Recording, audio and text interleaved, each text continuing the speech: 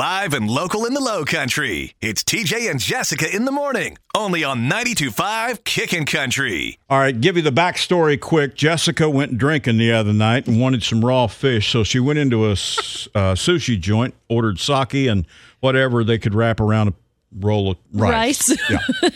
Anyway, while she was there, she heard this young man singing outside there on the patio. Yeah, he was really good, and I interrupted his set. I said, "I'm sorry to stop you, sir, but what is your name?" And he said, "My name is Montana Dishong, and I'm from Ridgeville." Yes. And I said, "You're good." He is. She played me a piece of a song she got from him, and I said, we got to get this boy on the phone because he's going to go try out for The Voice. And we want to talk to him. Exactly. All right, so please, this is Montana Dishong. Give me the Cliff Notes. Give me the bio here, bud.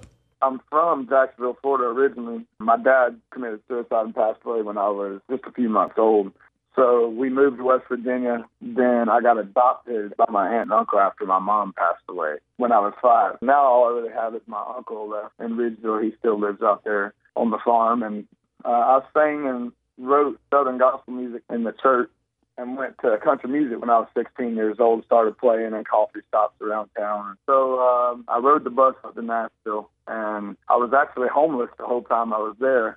Wow. I was sleeping in the bus station until they kicked me out. And I went to the homeless shelter one night, and I was like, yeah, I can't do this.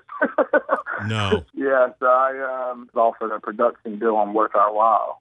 So I came back here to record that song. You recorded this song with a pretty famous person, right? Well, yes, Alan Price. He was actually one of the lead guitarists for Shinedown. How did you guys hook up? I posted a video on Facebook of Worth Our While. I played it in a bar in Tennessee, and he had seen it, and he sent me a message and said that he wanted to offer me a deal on it. Wow. I took him up on the offer, and actually we're just about finished with it, and it should be dropping in the next few weeks. It's amazing. This is one you wrote.